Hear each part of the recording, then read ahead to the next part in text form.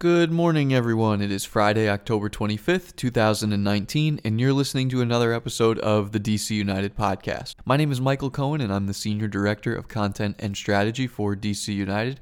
Thank you very much for joining me on today's show. As always, you can find episodes of this podcast available on iTunes, SoundCloud, Stitcher, Google Play, Apple Podcasts, Spotify, and DCUnited.com. If you happen to be listening on our website, be sure to check out the Inside the Black and Red tab located under the news section, where you can find all archived episodes of this podcast, as well as links to our behind-the-scenes stories and our recently begun series looking back player by player through the 2019 season through a statistical breakdown of everyone on the DC United roster. And if you happen to be listening on Apple Podcasts, we encourage you to leave a star rating, leave us a review, let us know what you like, what you dislike, and what you might want to hear on future episodes. Now, as you probably saw from the title of today's episode, we are continuing right along with our 1999 series, revisiting the 20th anniversary of what was the third MLS Cup victory in franchise history. We've already heard from players like Jeff Agus, Roy Lassiter, Carlos Llamosa, and many others, and today's episode we are going to hear from head coach Thomas Rongen. Rongen joined the club just prior to the 99 season. He was named manager after Bruce Arena left to coach the U.S. national team, and Thomas Rongen came in having spent 3 years in Major League Soccer, the prior two with the New England Revolution and the inaugural 96 season with the Tampa Bay Mutiny. He came in and decided that less was more, as you'll hear him say. There was already such a good nucleus and such a good level of talent on this team that all he wanted to do was keep things going, not rock the boat, and make sure that DC United got back to its ultimate goal of reaching MLS Cup and winning after losing in heartbreaking fashion 2-0 to the Chicago Fire the year before. So without further ado, let's hear from head coach Thomas Rongen as he recaps the 1999 MLS season. You know, you were obviously in the league already when you accepted the job with DC.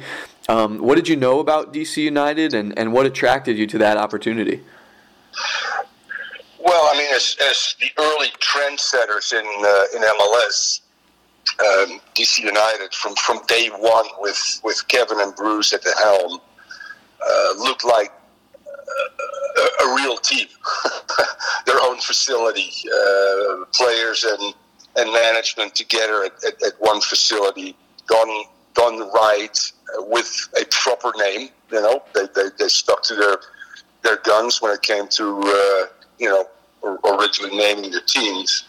And their play reflected that. You know, there were not early doors in '96 the best team. It actually was my team, the Tampa Bay Mutiny. But I was always attracted to DC the first 3 years that I was with both the Mutiny and with New England. And at the end of the day, the attraction to me was the way that the club philosophically off, but also more so on the field, fit well with my own way of thinking how the game should be played. Bruce was very proactive. Bruce was attacking minded. Bruce played a good brand of football, and that's something that is in my genes as a Dutch-born player. 4-3-3, playing on half the opponent. Those were all the things that attracted me to DC United. And at the end of the day, actually, Bruce was the one that, had recommended me to Kevin Payne and said, based on what I've seen from other teams around the league, Thomas Rongen's team come the closest to what we're trying to achieve, in terms of playing style. So that was a huge compliment when Kevin reached out to me and said he was aligned with Bruce and thought that I was the best guy for the job. And here we are in '99, at the start of the season, and fast forward, we win an MLS Cup in my first year, which was pretty special for me, and obviously the third one for DC United in 4 years. Talking about the dynasty, which we all had created through '99, which is something. I'm still extremely proud of, to say that I was part of a club that dominated MLS early on and still has, look back, still has 2 or 3 or 4 players that will fit into my best MLS 11 all time.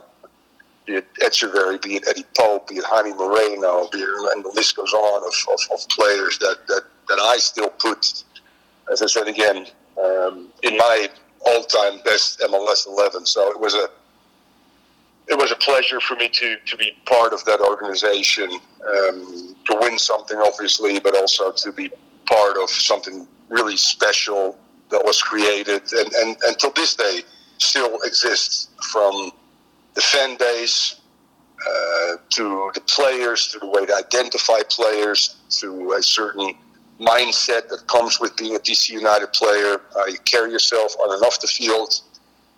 All of this was set in the first few years, and to be part of that and being somewhat of a trailblazer in MLS with Bruce and Bob Bradley and bless his heart, Ziggy Schmidt. Those were special times. What was your impression of the team and the type of talent that you had once you got your hands on them for your own two eyes in training every day? Well, I to be real honest with you, I said to myself, less is more, and if it ain't broke, don't fix it. I tweaked some things and made it, made it mine, so to speak. Smaller tactical tweaks that made us even better, I think. In terms of motivation, the team was so ready to win after they'd lost against. I ended up with a team that was highly motivated from day one because they'd lost, obviously, against Chicago in '98 and wanted to get back to the final, right, which we eventually did. We added Diego Sonora. We added, a few other components like rookie Ben Olsen, for instance. That was Ben's first year when he won a MLS Cup. So our nucleus still was obviously U.S. national team players, be it Eddie Pope, Carlos Llamosa, Jeff Agus, the engine in midfield, Marco Echeverry, the tough guy, Richie Williams, the speedster, Roy Lassiter, the wizard, Jaime Moreno, the best two-way player in the league, Ben Olsen. We brought in Diego Sonora. We added some experience in the back. Jeff Unger, but overall we pretty much pushed the envelope in each and every game and became a Supporter Shield winner. And if I look at crunch time, the big crunch time game was actually Columbus at home after we'd lost, I think, 2-0 or 3-1 in Columbus, and Columbus thought it was over. And I remember so vividly, Eddie Pope is a quiet guy, but Eddie Pope walked in the locker room after the game and basically went, over my dead body that these bunch of assholes, he said, are gonna take this. Let's go back home. And Marco Echeverry, chimed in, and I'm telling you, the first play of the game is a ball to Robert Wazia, and Marco comes out of nowhere and as a freight train tackles him literally almost into the Barra Brava. So I looked at my assistant coach and I went, okay, game on. And we did beat him 3 or 4-0 to get to the finals and beat a very good Los Angeles Galaxy team. But overall, we competed like bastards in practice each and every day. The guys enjoyed that. That carried over in the game. As I said, we brought in 1 or 2 players that made us even a little bit better that year. And as I said again, we adjusted a few things and went between a 4-3-3 and a full 4-2 that year, depending on our opponents and depending on the injuries. But overall, as I said again, don't fix it if it ain't broke. Thank you, Bruce Arena. You mentioned your fondness for attacking football through your Dutch heritage, so I'm curious, when you had people like Roy and Jaime and Marco and you could watch them every day in training and on the field, was that just extremely pleasing to you given the style of football you were brought up with? Yeah, without a doubt. I mean, it reminisced me a little bit of my first year, when I had Roy Lassiter and Carlos Valderrama and Steve Ralston and Beppe Goldorisi. That was a great front four as well. But this one was just another level. And the reason being is that Marco, whereas Carlos was probably one of the best one or two touch players in the world, Marco could change the field for us because he could play balls over distance on a dime for people. So switching the point of attack, moving a back four, or allowing him dribble penetration or striking from distance. Great set piece taker. Yeah, it was a lot of fun to work with that group, and that front 4 or 5 got tested each and every day because I normally would put our starting 4 or 5 against our starting back 4 and holding midfielder. And those were unbelievable 5v5 games. That might have been better than some of the games in MLS. Jaime Moreno up against Eddie Pope, Marco Echeverri up against Richie Williams, Roy Lassiter up against Carlos Yamosa, Ben Olsen up against Jeff Agus. Those were battles in practice that I still savor. The defenders always trying to be composed but aggressive at the same time, being able to play out of the back. And that attacking 5, just being able to create chances against probably the best back 4 or 5 in the league at that time.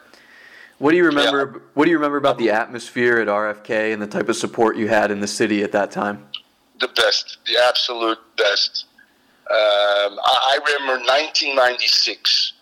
I was chosen to coach the first MLS All-Star game because my team was in first place, and the last game before the All-Star game at Giant Stadium, which was the West versus the East, and Brazil against the rest of the world, 80,000 people. We played on a Wednesday night at RFK in the rain.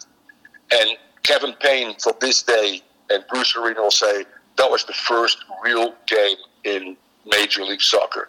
20-plus thousand people showed up in the rain. 2 teams. I mean, Carlos Valderrama versus Marco Echeverri, Martin Vasquez, Clay Koyman. I had some good players as well. Roy Lassiter against Eddie Pope. That game on a Wednesday night with RFK just bouncing, that we always see on the opposite side, is one hell of an experience. I'd experienced that before once when I played in the NESL, when we played Team America,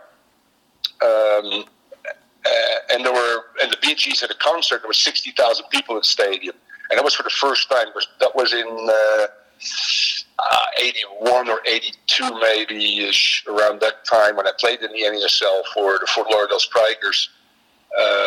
We went up there, and it was the first time I shouldn't say that because I played actually. Sorry. I got drafted in 1979, 1980, I got drafted by the Washington Diplomats from the LA Aztecs.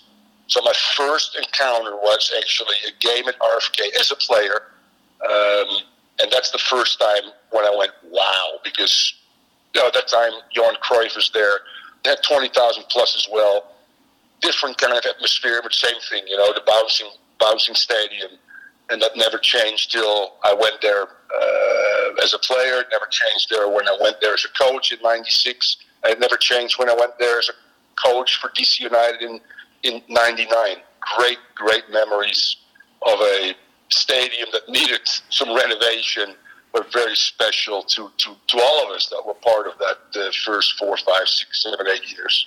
I don't know if you remember this specifically, but in August and September of that 99 season, you guys won 11 in a row, just leading up to the playoffs, just shy of the playoffs. When that team was at its best, why was it able to win time after time after time? Tremendous amount of confidence and not cocky, because the players were very good under direction to police themselves, so to speak, both in practice, in the locker room. There was a level of discipline that they adhered to. They played hard, but within the game. And when we were on, which we were on quite often, we knew that nobody could stop us. We would go places, look at each other in the tunnel, against a hostile crowd and a pretty tough opponent, and went like, okay, bring it on, baby. Make it happen. refuse to lose. Those were terms that we used. It was not just about, hey, let's win. No, refusing to lose was another level for us, pushing the threshold of pain a little bit further. So we had the right mentality. We had obviously tremendous players. We had a tremendous sense of being in terms of our team characteristics, our strengths and weaknesses, and we felt we were, without being cocky, invincible at times, and that run was pretty special. Even going down in Colorado at a high altitude at halftime, and for me to go, if I could roll a cigarette with one hand, there's no reason why we couldn't score 3 goals in the second half. That was my halftime speech. I used to roll my own cigarettes when I was a student, and the guys went, "Yep, all right, TR, let's do it." That's pretty funny. And that's a great feeling for a coach as well. Yes, direction is important. Yes, in-game management for coaches, making the right subs is important. But there's nothing better than being able to touch a team and they respond in ways that other teams wouldn't, by a wink of the eye, by a whistle. They knew my whistle. When I whistled, people would pay attention. When I raised my voice, they would pay attention. When I would be calm and real confident myself, like at halftime, when I rolled that cigarette with one hand, and they looked at me and they went, "Okay," I knew that we have to come back and get the job done, which they did.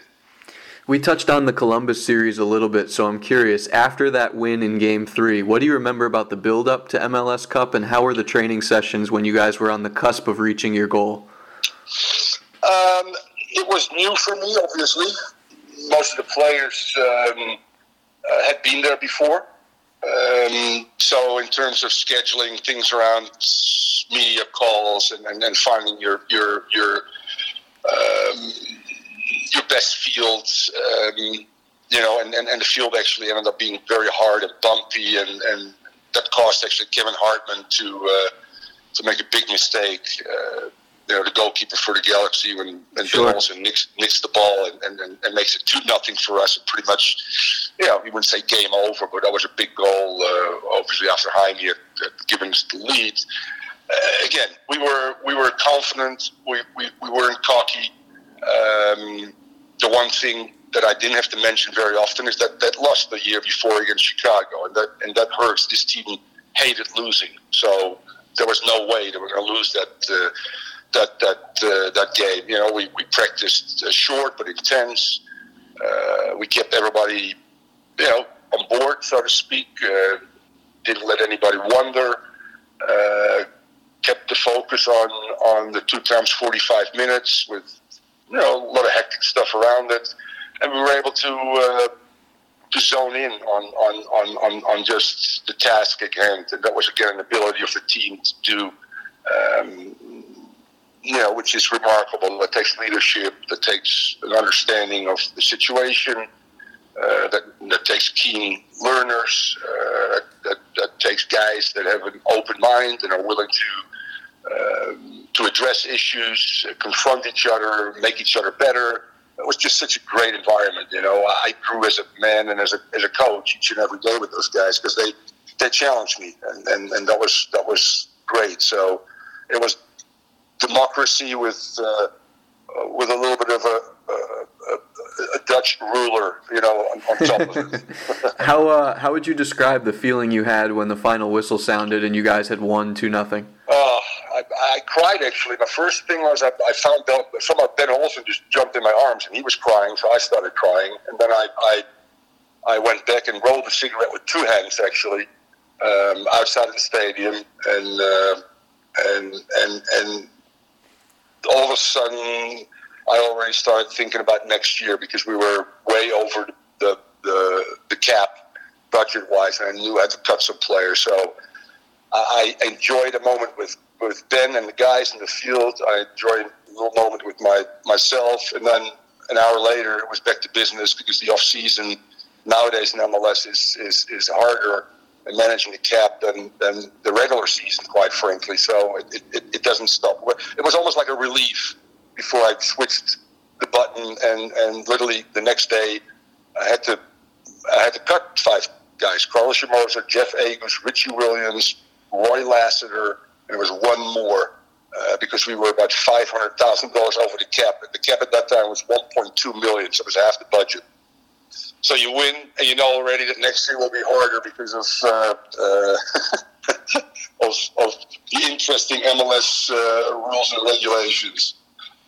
And I guess the last question I had for you is, 20 years later now, when you think back about that season, or maybe when you run into some of your old players or whatever the case may be, what does it feel like, and why is it such a special season in your mind all this time, having all this time passed already? Because of the things you just mentioned.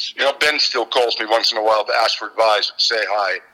Marco and Jaime I stay in touch with. Eddie Pope has moved on in the business field, but I'm part of us as well.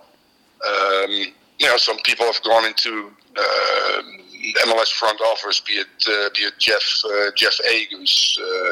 Others are coaching, like Carlos Hermoso, and obviously Ben Olsen, Richie Williams.